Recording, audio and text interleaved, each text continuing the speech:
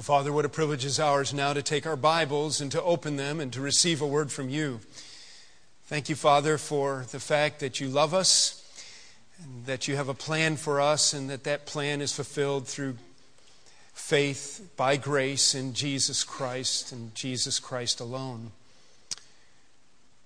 Father, you always encourage us as we gather together, and often it is the case that you use your word to probe and to pry and to confront us with the realities of our lives. Father, we would thank you this morning for the fact that you have given us glimpses even of the future in your Bible for us.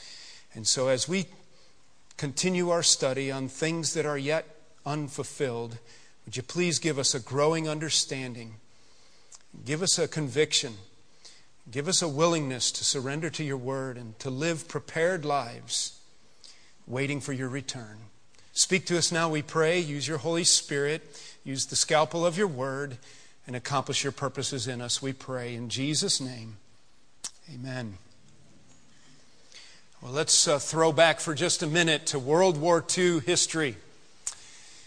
You remember that Pearl Harbor had been bombed.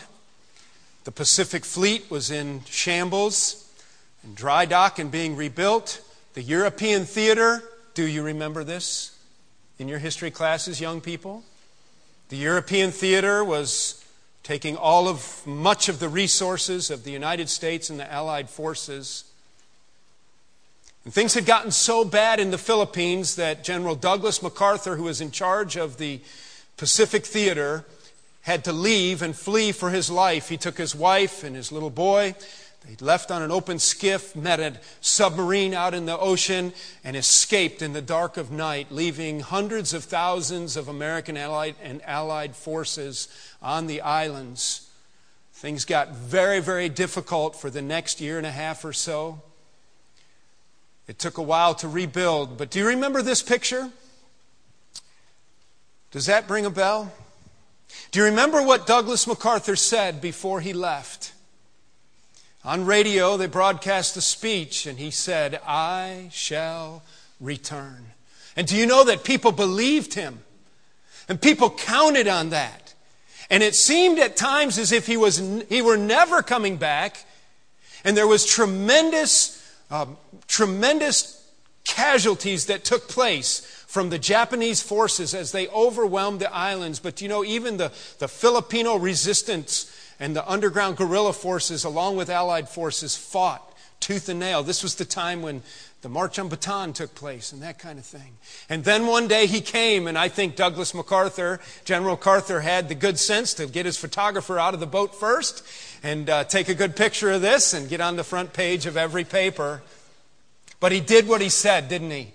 He said, "I will return." People believed him. People set their sights on that. People found sustaining strength in holding out for the fact that he would come back and they would turn the course of the war. And indeed, that is what happened.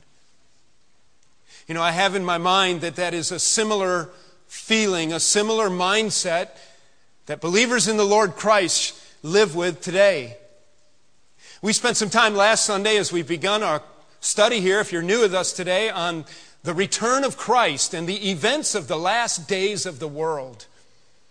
We recognize that a lot of people are very skeptical about these things, even making a mockery of them. But the Word of God is without question, authoritatively speaks to this point, and Jesus himself told his disciples in John 14, didn't he? "I will come again and receive you unto myself." And we talked about in Acts chapter 1, where the angels stood there as the disciples watched our Lord go up into heaven. And the angels left them with the word, "This same Jesus who's going up before you will come again." And ever since that time, believers everywhere and other reinforcements in his word encourage and teach us to watch for his coming. Do you believe it? Does it sustain you? Does it motivate you to keep persevering? Well, today we're continuing to build the foundation of our sermon series for the summer. And we want to talk about an interesting aspect of the Lord's return that I want to make sure everyone understands before we move on, because we're going to be referencing this event in the future, and it occurs to me that there could be a good many people that have no idea what we're talking about. Before we turn to our text, and you can turn there to 1 Thessalonians chapter 4, though, and before we begin to build a groundwork for this event, by the way, we call the Rapture of the church. This is the event that a lot of people like to talk about. It's the event that a book series was written on called Left Behind, maybe 10 or 15 years ago. It was really popular. A lot of people read it. I think our church had about 17 sets donated to our church library. There's just everybody bought it. Everybody got into the series, written by Tim LaHaye and Jerry Bridges. Was it Bridges, Jerry? Jenkins. Bridges, another guy, of course. And this rapture has a lot of interest to it. And the series was called Left Behind, and we'll talk in a minute about why it was named that. But before we go there, and before we look at our text in 1 Thessalonians chapter 4, I would like to take a few minutes of our message time, and I would like to just help us picture in our minds on kind of a timeline the history of the Bible, which is the history of the human race, really. And so let's go right back to the beginning, and let's just remind ourselves of the story of our Bible. Did you notice the apple on the tree here? It's the fruit. It's not necessarily an apple. And so this, of course, represents what? This is creation and the Garden of Eden, and we've spent a lot of time here. Adam and Eve are created. It's not good for the man to be alone. God gives him Eve. The serpent comes, tempts. There's sin, the fall of man. Okay, so we have creation and fall, and the next about 2,000 years is a epoch or era of time that I want us to just name law. L-A-W. Law. Will you say that with me? Law. Law. Here's why. Remember, we don't have a written word completely yet. God begins to speak through the patriarchs. Remember, Abraham, Isaac, and Jacob, and so forth. And then God speaks through his prophets. And then the prophets begin to write down under the inspiration of Scripture. Prophets like Isaiah and Jeremiah and Lamentations. And Lamentations wasn't a prophet, okay? Isaiah and Jeremiah, they begin to write down. I think that's a funny joke. Nobody else does. But we'll call this law. That's why we put a big book up here. Because, remember, God took Moses up on the mountain. He gave him his commandments. The first set didn't last very long. Remember what happened? By the time he got down, the people had stripped off their clothes and were dancing and carrying on around the golden calf. Joshua asked him what to do. Moses goes berserk and smashes the stones down in temper and wants God to judge all the people. And God says, no, we'll be all right here.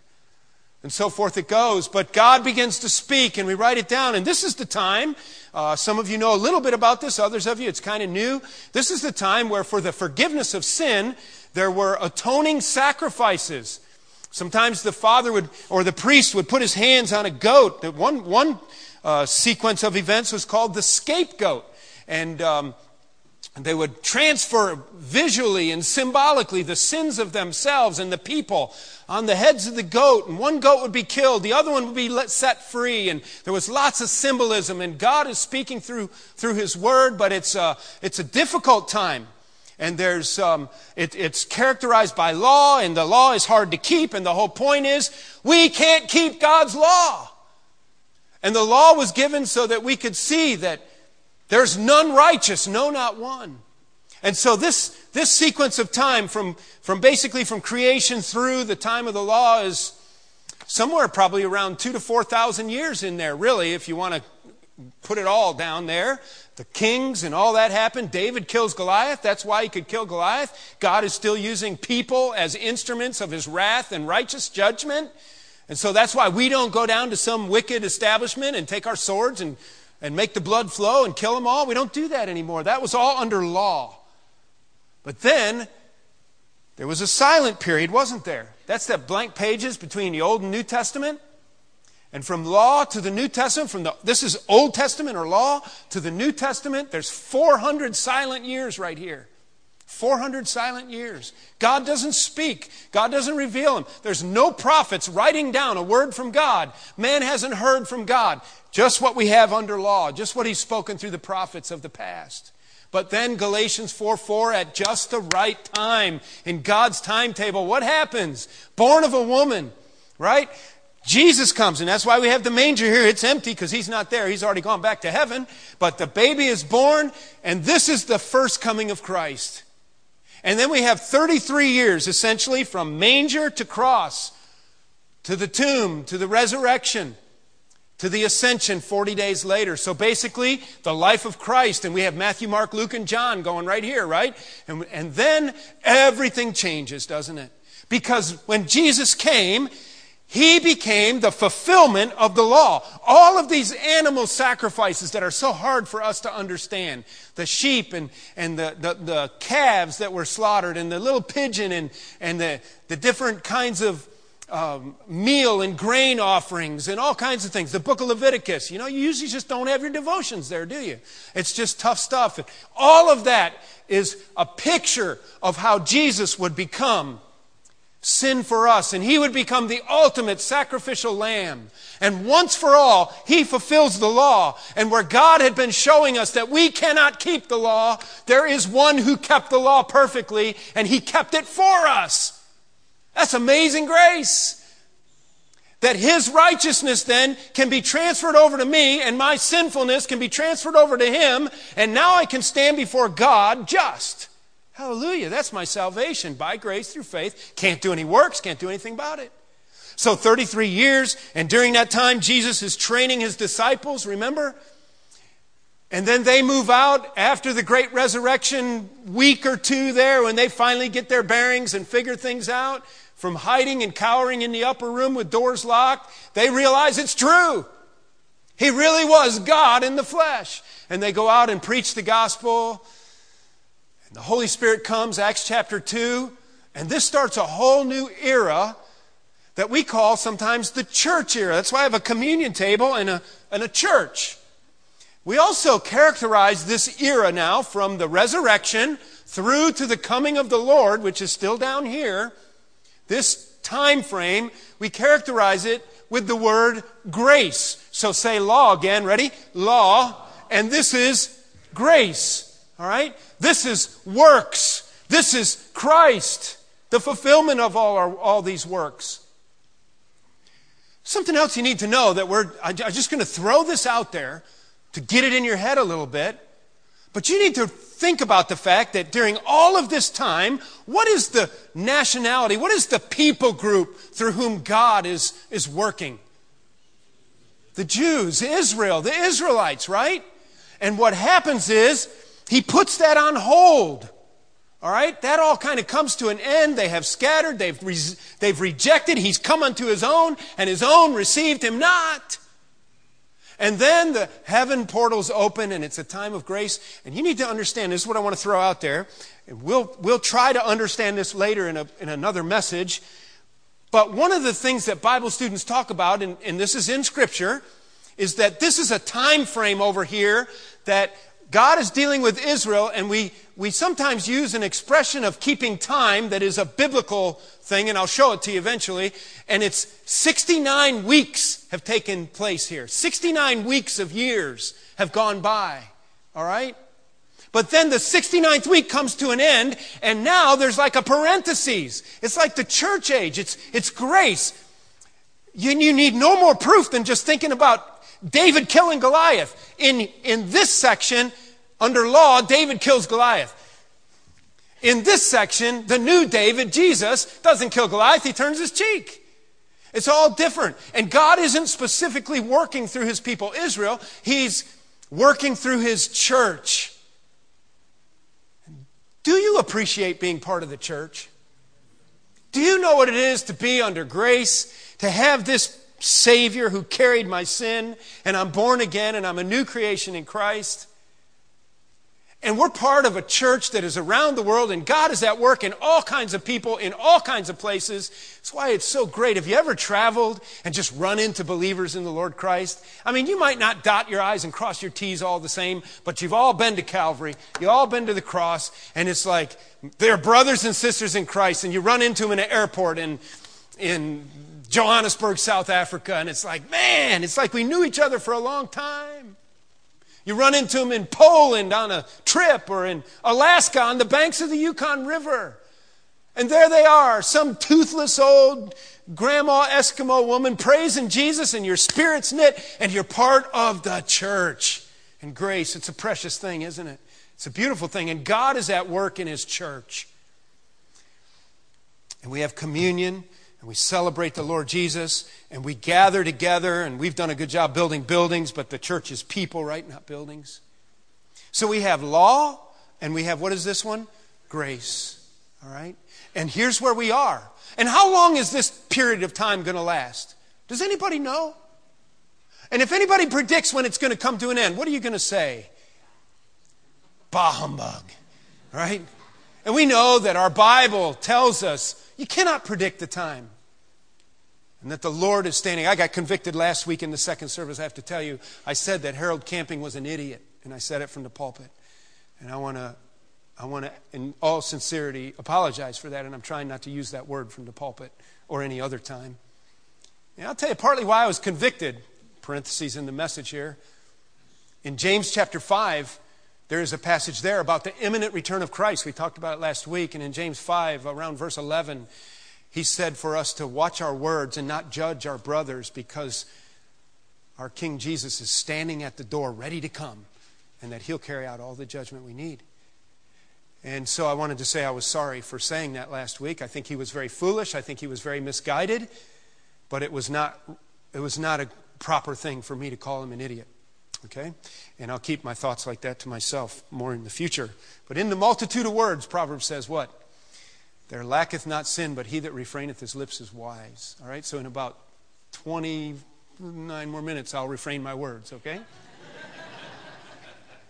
So we have law and Jesus. We have the church age. The apostles are going out and about. And then the next event is the event I want us to talk about in 1 Thessalonians chapter 4. And it's very basic this morning because, as I said, I think that a lot of us have no idea what this is. And this symbol represents the next event, the rapture of the church. And I'll explain it more in just a few minutes. Let's go to our text. Let's get into God's Word before our clock goes away from us. We're in 1 Thessalonians chapter 4, and we begin with verse 13. 1 Thessalonians chapter 4 and verse 13. And we'll read to the end of chapter 4. And I want you to see that the Apostle Paul is teaching the Thessalonian believers specifically an aspect about the Lord's return in a special context. Here we go. He writes, brothers, and that means believers in the Lord Christ. 1 Thessalonians chapter 4, verse 13. Brothers, believers in Christ, church, we do not want you to be ignorant or uninformed. Okay, we don't want you to be ignorant about those who have fallen asleep, or to grieve like the rest of men who have no hope. Let's just stop right there. Let me explain that just a little bit. There's a couple things that some people might be confused about. The word sleep here is not used for somebody who's taken a nap or asleep or sick. It is a phrase, it is a word that is used in our New Testament repeatedly for believers in the Lord Christ who have passed away or are dead. Part of the reason is because of this event we're talking about. It's as though they just went to sleep and they're going to rise again. This brings great comfort to the believer, even though we suffer grief at the loss of our loved ones. And that's why he says, I don't want you to be uninformed about this and about those who fall asleep, and I don't want you to grieve, verse 13, like the rest of men who have no hope. Have you ever been to the funeral of a people who have no hope of eternal life in Christ? It is pitiful. They will wail. They will not want to leave the cemetery. They will lay over the top of the body. They will break blood vessels in their neck, crying and screaming and wailing, especially if it's a younger person. Why? I have stood at the cemetery off to the side with people that I have been called upon to do their funerals, and I don't know them that well, but I know that they are Christless people, and I need no more evidence than to stand off to the side and watch them grieve at the graveside.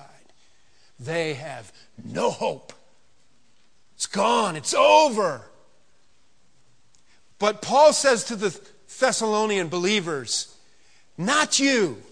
I want you to understand, and you need to understand one other thing about this verse. This is kind of a key introductory verse to this section, because the Apostle Paul is answering a question that the Thessalonian believers have. Now remember where we are on our timeline. We're just a little ways past Acts chapter 2, and the Holy Spirit is now indwelling men. Scripture is coming together little by little. Peter's out preaching. John and James are out preaching. Paul's had his Damascus Road experience. He's planting churches. But man, we're just a few years into the age of grace. Everything's different. Everything's new. And God's Word is still being written down by the apostles in this church planting era. And Paul has been to Thessalonica, and he has taught them a number of things in a short amount of time. And then he has left, and his sidekick Timothy has been back with them, and he's coming back, and he said they have a lot of questions. And one of the things that Paul evidently taught them, and we see this reflected in 2 Thessalonians as well, is that, and in this passage, that the Lord could come back at any time, and you need to be ready, and we're excited about the Lord's return. And then what happened in the first Bible church in Thessalonica is one of the believers in the Lord Christ died. Oh no! We're here waiting for the Lord's return, and now we got to go bury our loved one. Are they going to miss the Lord's return? What's going on here? I thought the Lord was coming back. In fact, He promised when He went up He was coming back. And they didn't know, what's going on here? There was another nuance of problem that we'll talk about later, and that is they were beginning to suffer some major persecution. And it becomes pretty clear when you look at 2 Thessalonians along with 1 Thessalonians and put that with a couple other passages.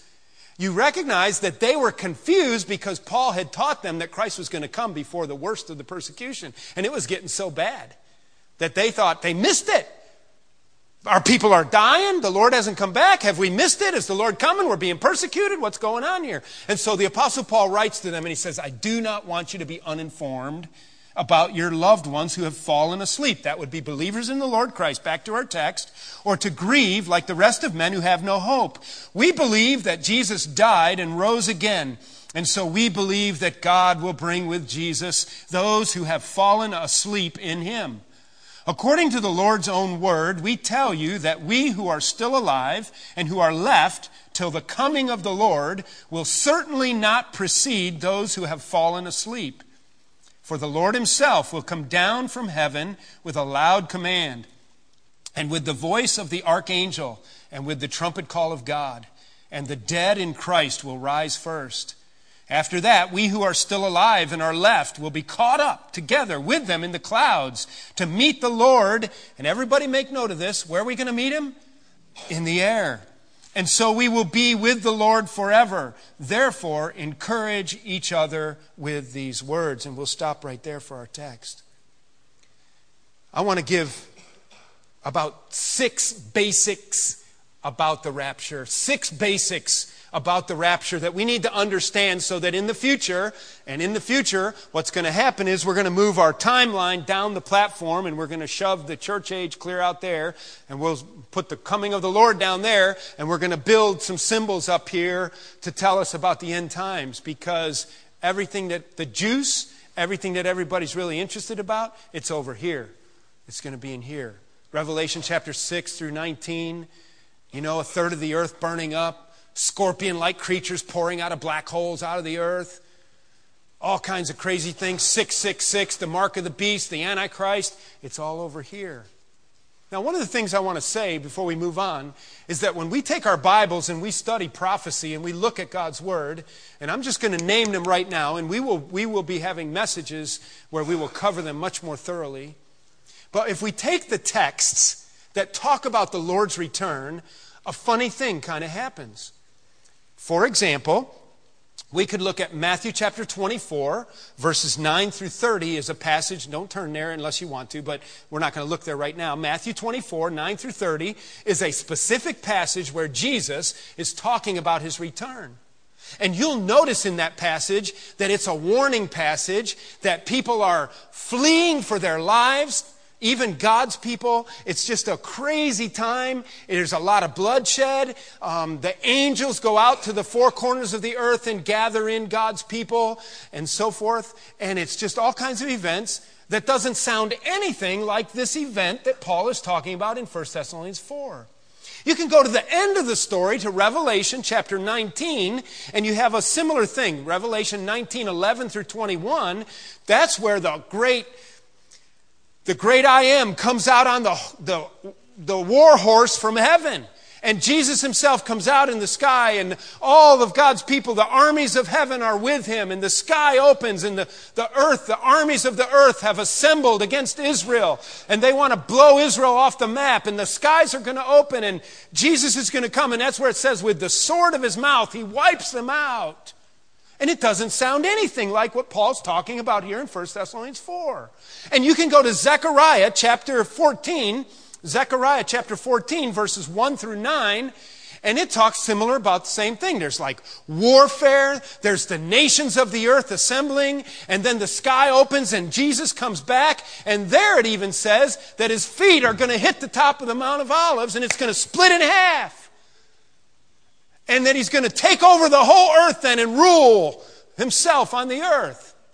And it just doesn't sound anything like 1 Thessalonians chapter 4 and 1 Corinthians 15 when the Apostle Paul begins to teach about this event that we call the rapture of the church. And so that leads us to basic number one about the rapture, and that is that this is based on what I'm calling, number one, special information. Special information. Let's go to our text. Brothers, we do not want you to be ignorant about those who fall asleep or grieve like the rest of men who have no hope. Okay, you need to know that was why he's writing this. He's writing this to comfort them more than he's writing them to tell them doctrinal truth about the coming of the Lord. But in writing to comfort them about the death of their loved ones, he tells them about the rapture. And that's how we found out. I said to Janet the other day, I said, wouldn't it be great if in our Bibles we could turn to a passage and there was a bullet point of every event of the last days, exactly how it's going to unfold, and it was just like click, click, click, click, click. But interesting enough, God in his sovereign oversight of the Holy Spirit inspiring the Word of God, he gives us snapshots and snippets scattered out throughout the Scripture so that we have to dig and study. He didn't put it all in one list for us. And so the Apostle Paul gives us some snippets about an event that I'm calling special information because look what he says, verse 15. According to the Lord's own word, we tell you that we who are still alive and who are left to the coming of the Lord will not precede those who have fallen asleep. I want to point out the phrase, according to the Lord's own word. What's he saying? He's saying that Jesus himself has revealed this to them, but the interesting thing is when you study your Bible, there's nothing like this that Jesus says. And so somewhere along the line, somebody received revelation from Jesus and wrote it down and either told Paul or it was Paul himself. And this is like a new insight. You don't have to take the time to turn there. We'll turn there in a minute, I think. In 1 Corinthians 15, let's do it right now and you can mark it with a piece of paper. 1 Corinthians 15, but I want you to mark it. 1 Corinthians 15, he talks again about this same event. It has to be a parallel teaching on it because the events line up so much. 1 Corinthians 15:51, look at the phrase that he uses here as he's teaching the church at Corinth. 1 Corinthians 15:51. Listen, Paul says, I tell you a mystery.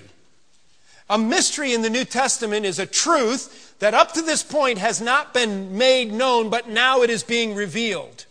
Okay, it is a truth that up to this point has not been made known, but now it is being revealed. And so in 1 Thessalonians 4, he says, according to the Lord's own word, in 1 Corinthians 15, he says, I'm telling you a mystery. And I'm telling you that I believe that part of what's happening here is the Apostle Paul is teaching a nuance of what we call the second coming, but the second coming entails a lot more events than just one thing. And this is the first part of it.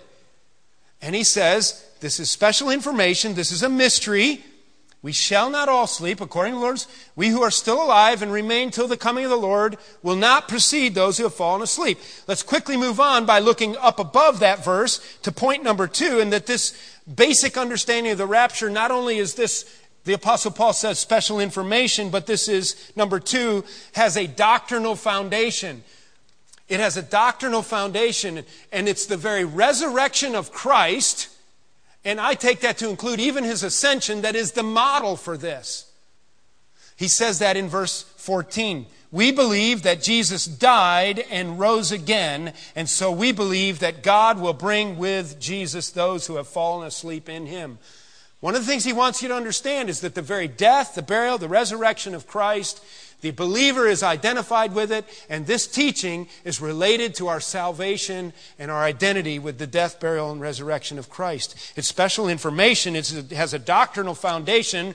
But let's move on to number 3. You need to see also here that they are living with expectation. Number 3, they are living with expectation. Look at verse 15.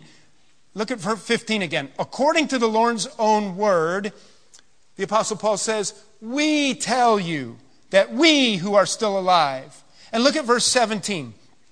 After that, we who are still alive and are left will be caught up together. And so we will ever be with the Lord. Don't you see that the Apostle Paul expected this to happen at any time? That the Thessalonian believers, they were ready for it. It was imminent. It's going to happen. They lived with a sense of expectation. Do you? Do you? Do you ever find yourself in a situation and you say to yourself, I sure hope the Lord doesn't return right now? Or maybe it's like this. You find yourself in a situation and you say, I really wish the Lord would return right now. Huh? Are you thinking about it? These believers did. The Apostle Paul did. All right, so this is some special information with a doctrinal foundation based on the resurrection of Christ. They're living with expectation. Now let's get to the part that we like to look at. Verse 4. I want you to see that there is an amazing translation. There is an amazing translation. Look what the Apostle Paul is teaching here, starting again with verse 15. According to the Lord's own word, we tell you that we who are still alive, who are left till the coming of the Lord, will not precede those who have fallen asleep. For the Lord himself will come down from heaven with a loud command, with the voice of the archangel and the trumpet call of God, and the dead in Christ will rise first. And after that, we who are still alive and are left will be caught up together with them in the clouds to meet the Lord in the air, and so shall we ever be with the Lord. I take it from this teaching that if words mean anything, there is a generation of people living someday who will never die. Do you like that concept? It could be our generation, because there's going to be this translation. Remember that this is not a new concept in Scripture. Enoch did it, didn't he, right? Enoch was caught up. Elijah was caught up. By the way, let's get our word rapture out and let's figure out where that comes from. Do you know that the word rapture is not in the Bible? It's not in the Bible. So where did it come from? Look down, put your eyes down at verse 17 and notice where it says that we who are still alive and are left will be caught up together. The word caught up in the Greek is a word that when they translated the Greek New Testament into the Latin Vulgate, does that ring a bell at all with people? When they translated it from Greek, instead of coming into English, they went to Latin.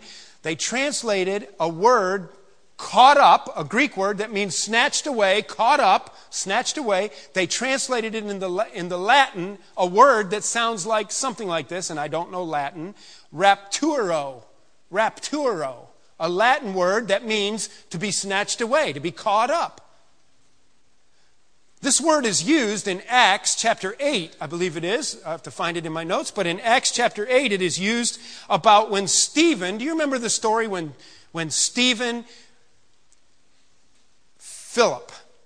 when Philip came alongside the Ethiopian eunuch in his chariot. Do you remember that story in Acts? I believe it's chapter 8. And he's riding along. This Ethiopian political official is riding in his chariot, trotting along, and he's reading the prophet Isaiah. And God sends Philip over to him, and he comes running, evidently, trotting up alongside this chariot that's just kind of plodding along down a desert road. And he says, "What you reading?" And the guy says, "I'm reading Isaiah." And he said, "Well, what does he say?" And he said, "I wish I knew. I wish I had somebody who would explain it to me." And Philip says, "May I explain it to you?" And so he steps up on his chariot and he leads him to Christ. And you remember that story? And the man believes. And then it said that Philip left, and it said that he was caught away. He was snatched away. And we teach that in Sunday school. He just disappeared. I take it the guy looked down at his scroll again, looked up, where'd that guy go? He was gone. He was snatched away.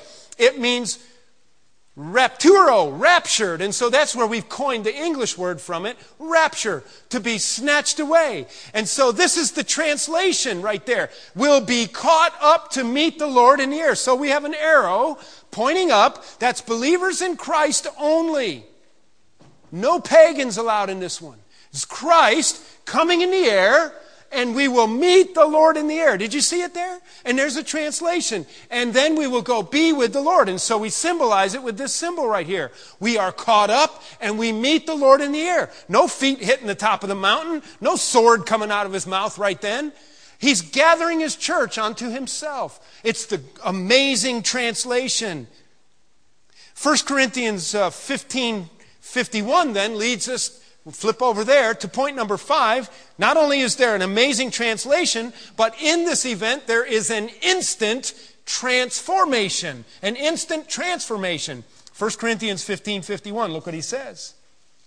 He said, "Listen, I tell you a mystery. We will not all sleep, die. There will be a generation that will never die. They will be translated.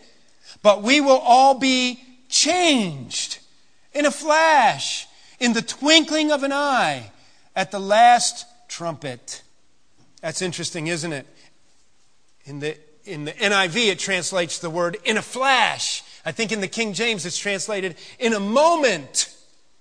That comes from a Greek word that we got our word atom from. We thought it was the most indivisible particle. It wasn't indivisible. In other words, in a time frame that is indivisible. It's the shortest amount of time possible. In a flash, in a blink, in a twinkling of an eye. So I take it that this event that Paul's talking about, that there will be this great translation. And did you notice the dead in Christ will rise first? Let's think about that for a minute. You go to the cemetery and you bury your loved one and you say, well, what is that all about? The dead in Christ will rise first. I wanted to say something earlier about sleep. Our loved ones in Christ have not been asleep in the grave. The Bible does not teach soul sleep. Make sure you have that straight. There is no Bible teaching called soul sleep. Okay? That is partly a result of the word sleep being used in our New Testament. But our loved one is not asleep in the sense that their body and their soul and their spirit are all shut down, waiting for Judgment Day or waiting for the resurrection day. But Paul said clearly in 2 Corinthians 5 and Philippians chapter 1, to be absent from the body is to be present with the Lord. But we know that we buried their body. Listen, the Bible clearly teaches in multiple passages a resurrection of the body. And that our body, and in 1 Corinthians 15 is one of those passages, this body right now is made for this earth. But it's not fit for heaven. It's not a celestial body. And so one of the things that has to do is our body has to die, like a seed goes in the ground, and it decays, but it sprouts, and out of it comes a new body. Listen, I can't explain this stuff. I just know that 1 Thessalonians 4 says that the dead in Christ are going to rise first. So that's one of the great hopes of the believer. When we go to the cemetery with our loved ones and we bury them, we walk away from the cemetery, and I can picture exactly where my mom and dad are in Michigan and my brother next to them in the sandy soil up there in a little country cemetery. And I take it, I don't know if the ground is going to pop open. I don't know if the vault is going to come out or if it's going to be like, it's physical. So I take it, something has to happen, but God can work out those details. And I'm not embarrassed to believe something I can't explain. But these dead bodies are going to pop out of the ground somehow. I don't know exactly what that'll look like. They will rise first. I know that it raises all kinds of funny questions. I used to make hay with this one when I was a youth pastor, and I would talk about the shark that ate the guy that got thrown overboard out in the ocean, and then he would all the way across the ocean floor. How's God going to resurrect that guy? I don't know. He tasted like peanut butter in Reese's cup, by the way. But all I know is there's going to be a translation. The dead go first, then we who are alive are caught up together, and following that, at that moment, in a twinkling of an eye, is an instant transformation. And to understand that body, turn really quickly to Philippians chapter 3. Will you please? Just turn back a few pages to Philippians chapter 3 and look at verse 20. Paul talks about this as well. Philippians chapter 3, verse 20, about this instant transformation. Philippians 3:20 and 21. He says, "But our citizenship is in heaven, and we eagerly await a Savior from there, the Lord Jesus Christ." He's waiting for the Savior.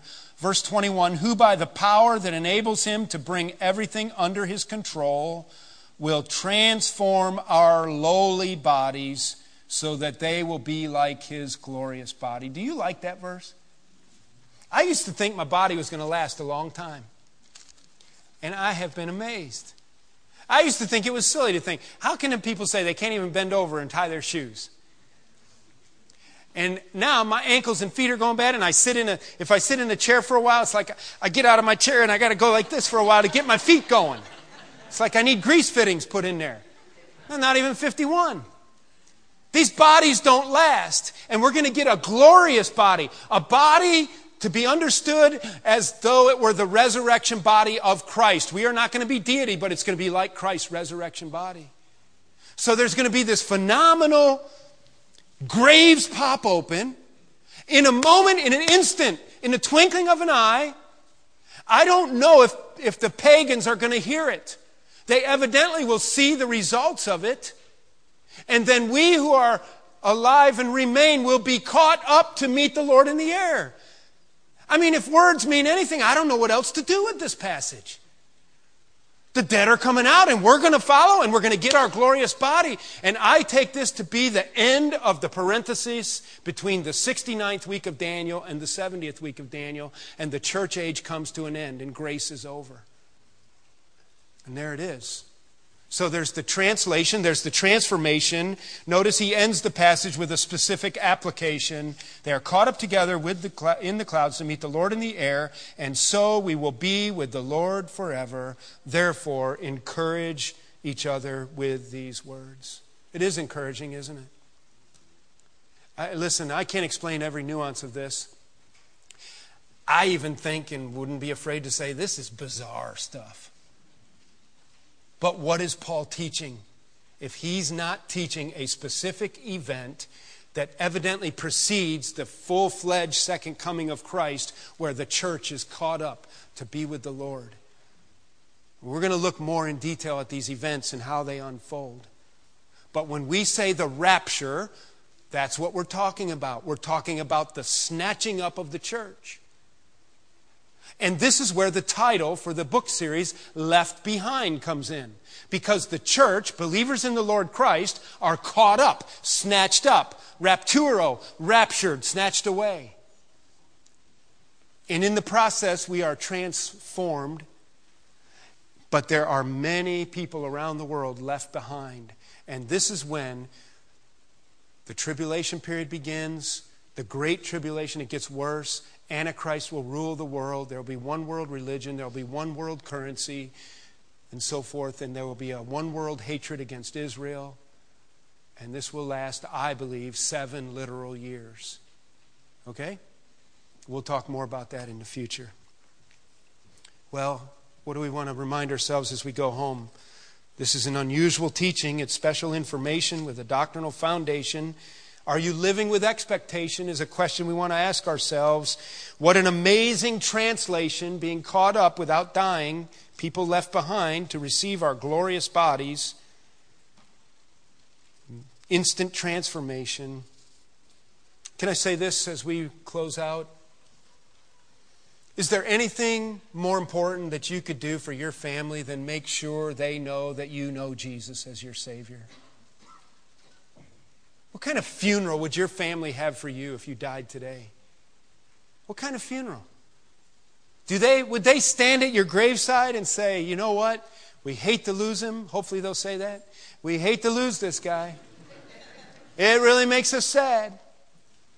But one day, the ground's going to break open. Eugene and Kay, my mom and dad, out of that sandy soil are going to come up. And I'm going to meet them in the air. That's our great hope. I know it's weird, but there it is. Are you included, or will you be left behind? Because I want to tell you something. It is not a good thing to be left behind. Oh, there's believers in the Lord Christ that'll be there. Most of them get their head cut off. I don't know if it's literal or symbolic, but they get killed.